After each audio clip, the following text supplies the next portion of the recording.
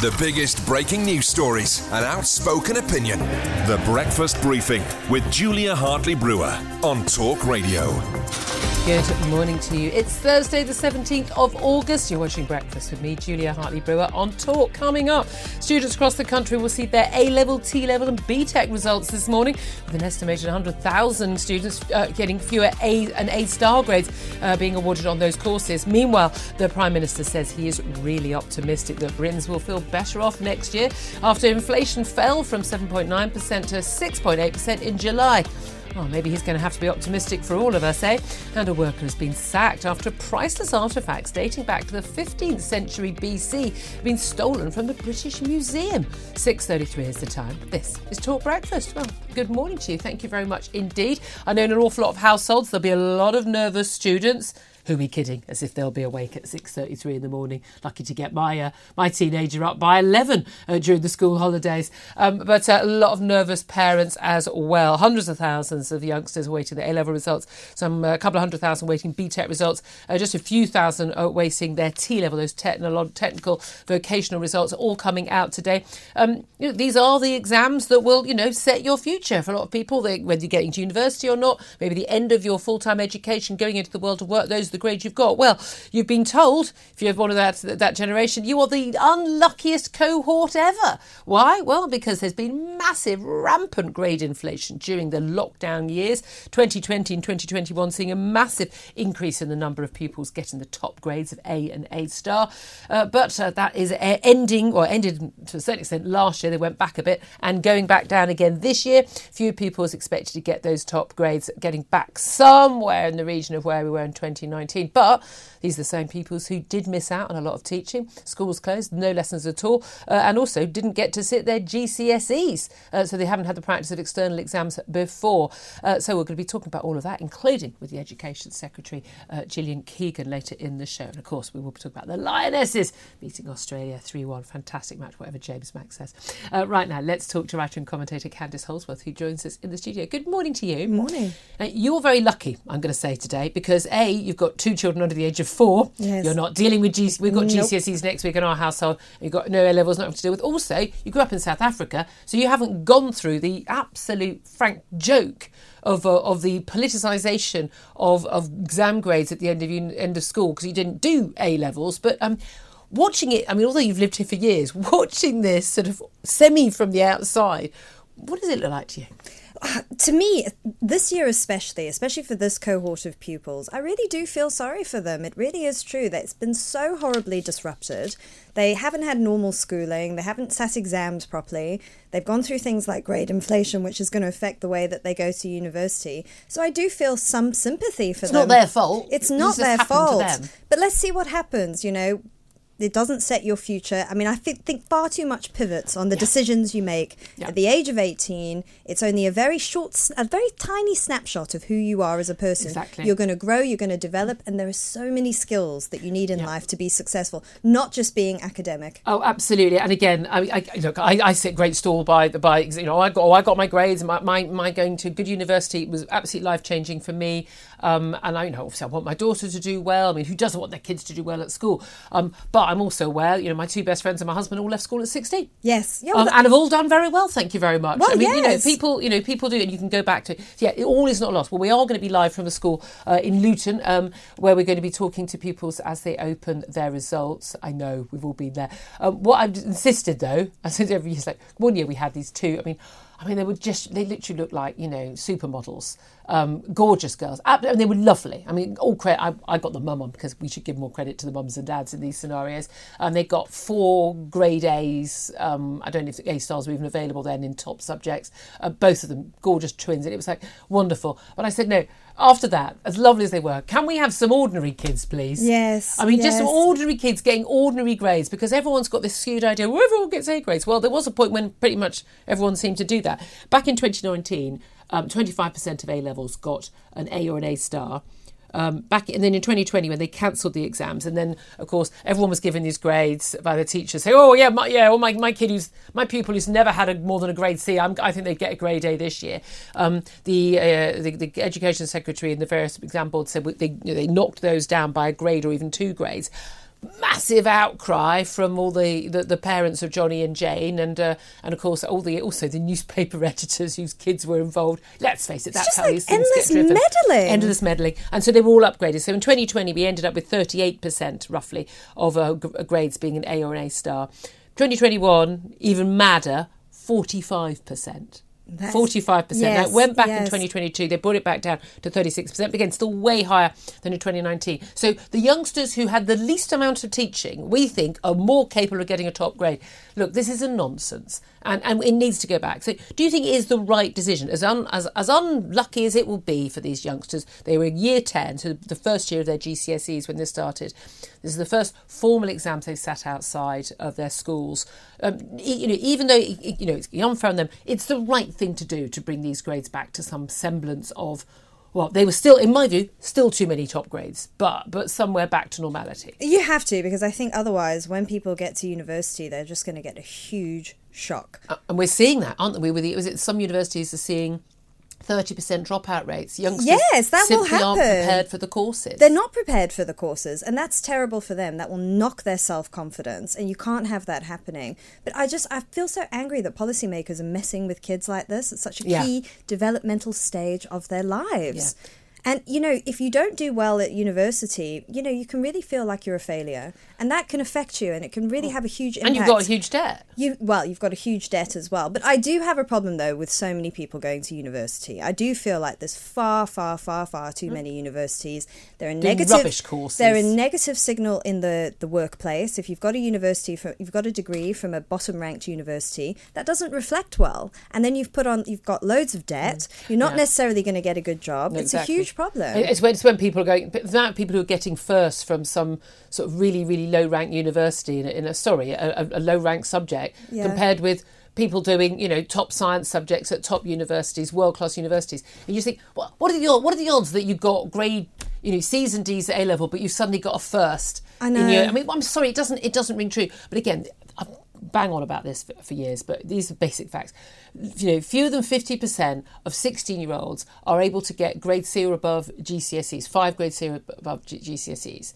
And that's with massive, massive grade inflation on GCSEs over the years. Yes. And a grade C now would have been a grade A 20, 30 years ago. Yes. That's the reality. Yes. They've actually done those, looked at those exams, that's what you would have got. And yet we're saying that those youngsters are perfectly capable of going, half the youngsters are able to go to university. Yes. And benefit from it. Yes. And society can benefit from it. That's just so unlikely to be the case. But the stakes have been raised. So if you look at entry-level jobs now, most of them will ask for degrees. And you think, why? Yeah. Someone who left school at 16 could easily do that job, but then they're not able to get the jobs that they should be able to get. So it has such knock-on effects. Absolutely. And again, the crucial thing is I think most employers should be looking for is the right attitude, work ethic. I think ability to turn up on time every day. I'm old-fashioned about that. Yeah. With the right attitude, knowing to dress appropriately, be able to sort of look someone in the eye, shake a hand, talk to customers, whatever the job is. Yes. These are such important, vital skills which aren't taught in school. Often parents don't know how to teach them, yes. or think it's just something you just know. Well, no, actually, you need to be taught them. No. And yet kids aren't getting the work experience we would have got. So, when I worked in a burger takeaway and made pub lunches when I was, 15, yes. 16, I got that practice of interacting with, yes. with people in the workplace. I mean, it's just, it's survival skills. Yeah. Do you want fries with that? I ask everyone that every day. I might ask the education secretary that. We're going to talk to her a little later in the show.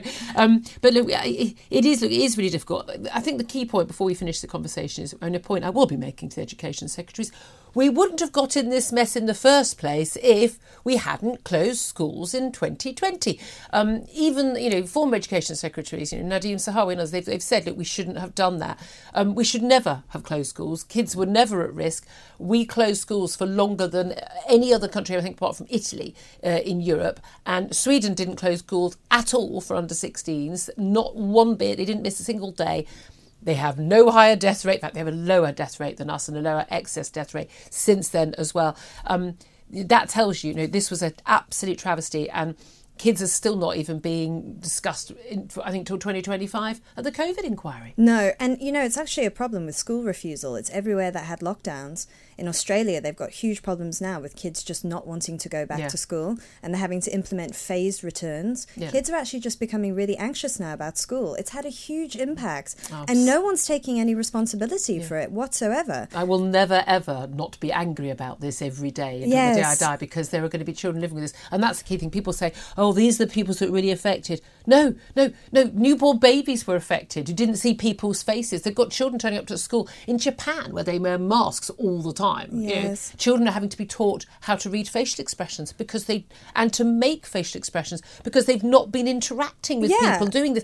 The damage that has been done to our children for a whole generation is, I don't even think we've got to grips with how much awfulness we have put on these kids. So for my kids, end of year show, he's 4 years old. She gave a speech and she said, what we've been through together. She said, I met you all during a lockdown. And it was sort of just this realisation, like what we all went through together. I mean, we were crying. Everyone was crying. People want to try and forget it. You can never forget it because, again, there's still people talking about, we should mask up again, more COVID variants. I mean, we've got to fight this every single day, folks. We'll be talking about all of that. We're going to talk about the Lionesses up next and this British Museum theft as well. And also Rishi Sunak and his optimism. Nice to know someone's optimistic about the future, eh? This is Talk Breakfast. See it, hear it, think it. Talk Radio and Talk TV. Pressure is mounting in the region as many... With a large percentage of the population facing... Property owners facing interest rate pain and finding themselves in a financial emergency. Bad news is all around, but good news is closer than you think. You're invited to hear a message of hope from Franklin Graham at the XL London, the 26th of August, with live music by Christian artists Michael W. Smith, CeCe Winans and Newsboys. Visit godlovesyoutour.org.uk for details about this free event. Calling all McCrispy lovers. Your favourite chicken burger has been remixed with delicious smoky bacon, hot and spicy mayo and a caramelised onion relish.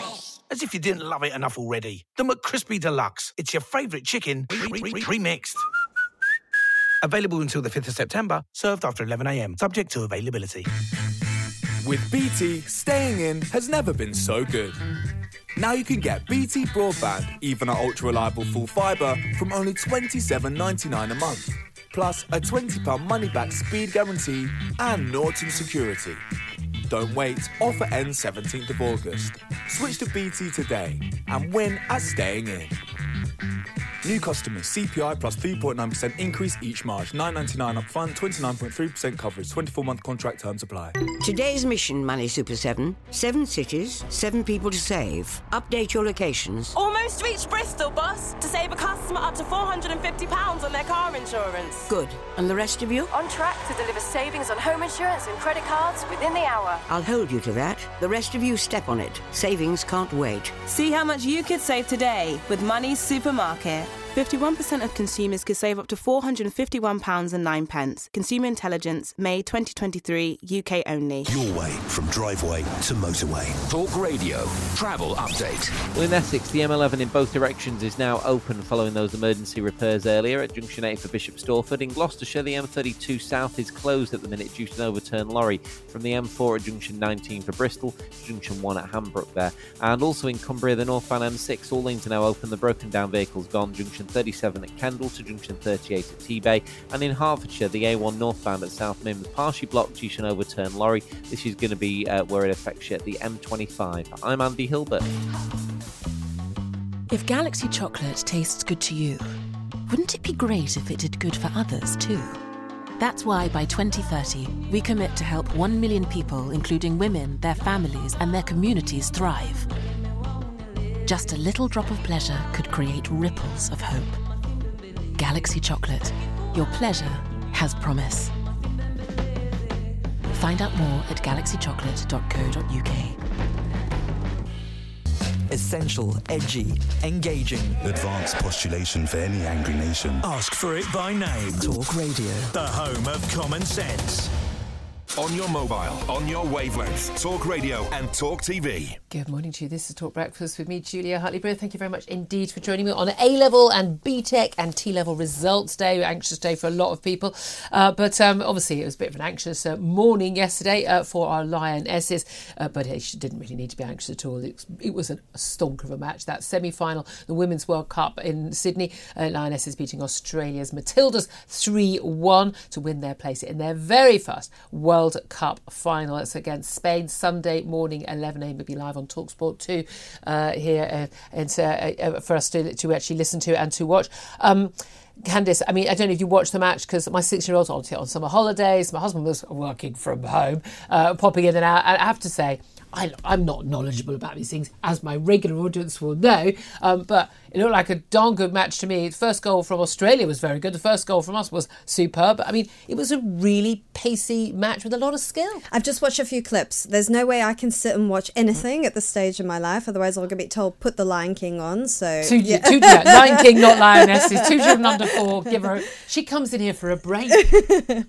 But I think it's amazing. I remember when women's football started to become huge, and I was watching in 2019, and I actually had tears in my eyes. I just thought the way that women's football is being respected and treated, it's just incredible for young girls now. I mean, isn't it? I mean, that's the key thing, isn't it? And it is about, having the respect, people getting to see it, and therefore the money going into it, people bothering with it, so that these women, for instance, don't have to work full time doing other jobs and can actually spend their time training. The skill level, they just looked so confident. It was just an absolute joy to watch, and what a surprise! It features on an awful lot of the front pages. Let's have a look at those. At the Times, I've got a picture of the Lionesses. England are ferocious in surge to final. Also, the Sun, Lion Yeses now bring on the Spaniards.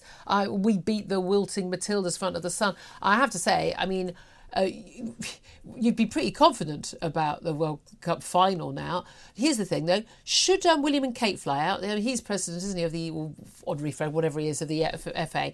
If it was the male England team, of course they would be there. But you just know there'll be a lot of debate about, going on behind the scenes in Kensington Palace or wherever it is they're living this week. The whole debate will be, right, do we go out there and show support for the women, because it would be we would if it was the men.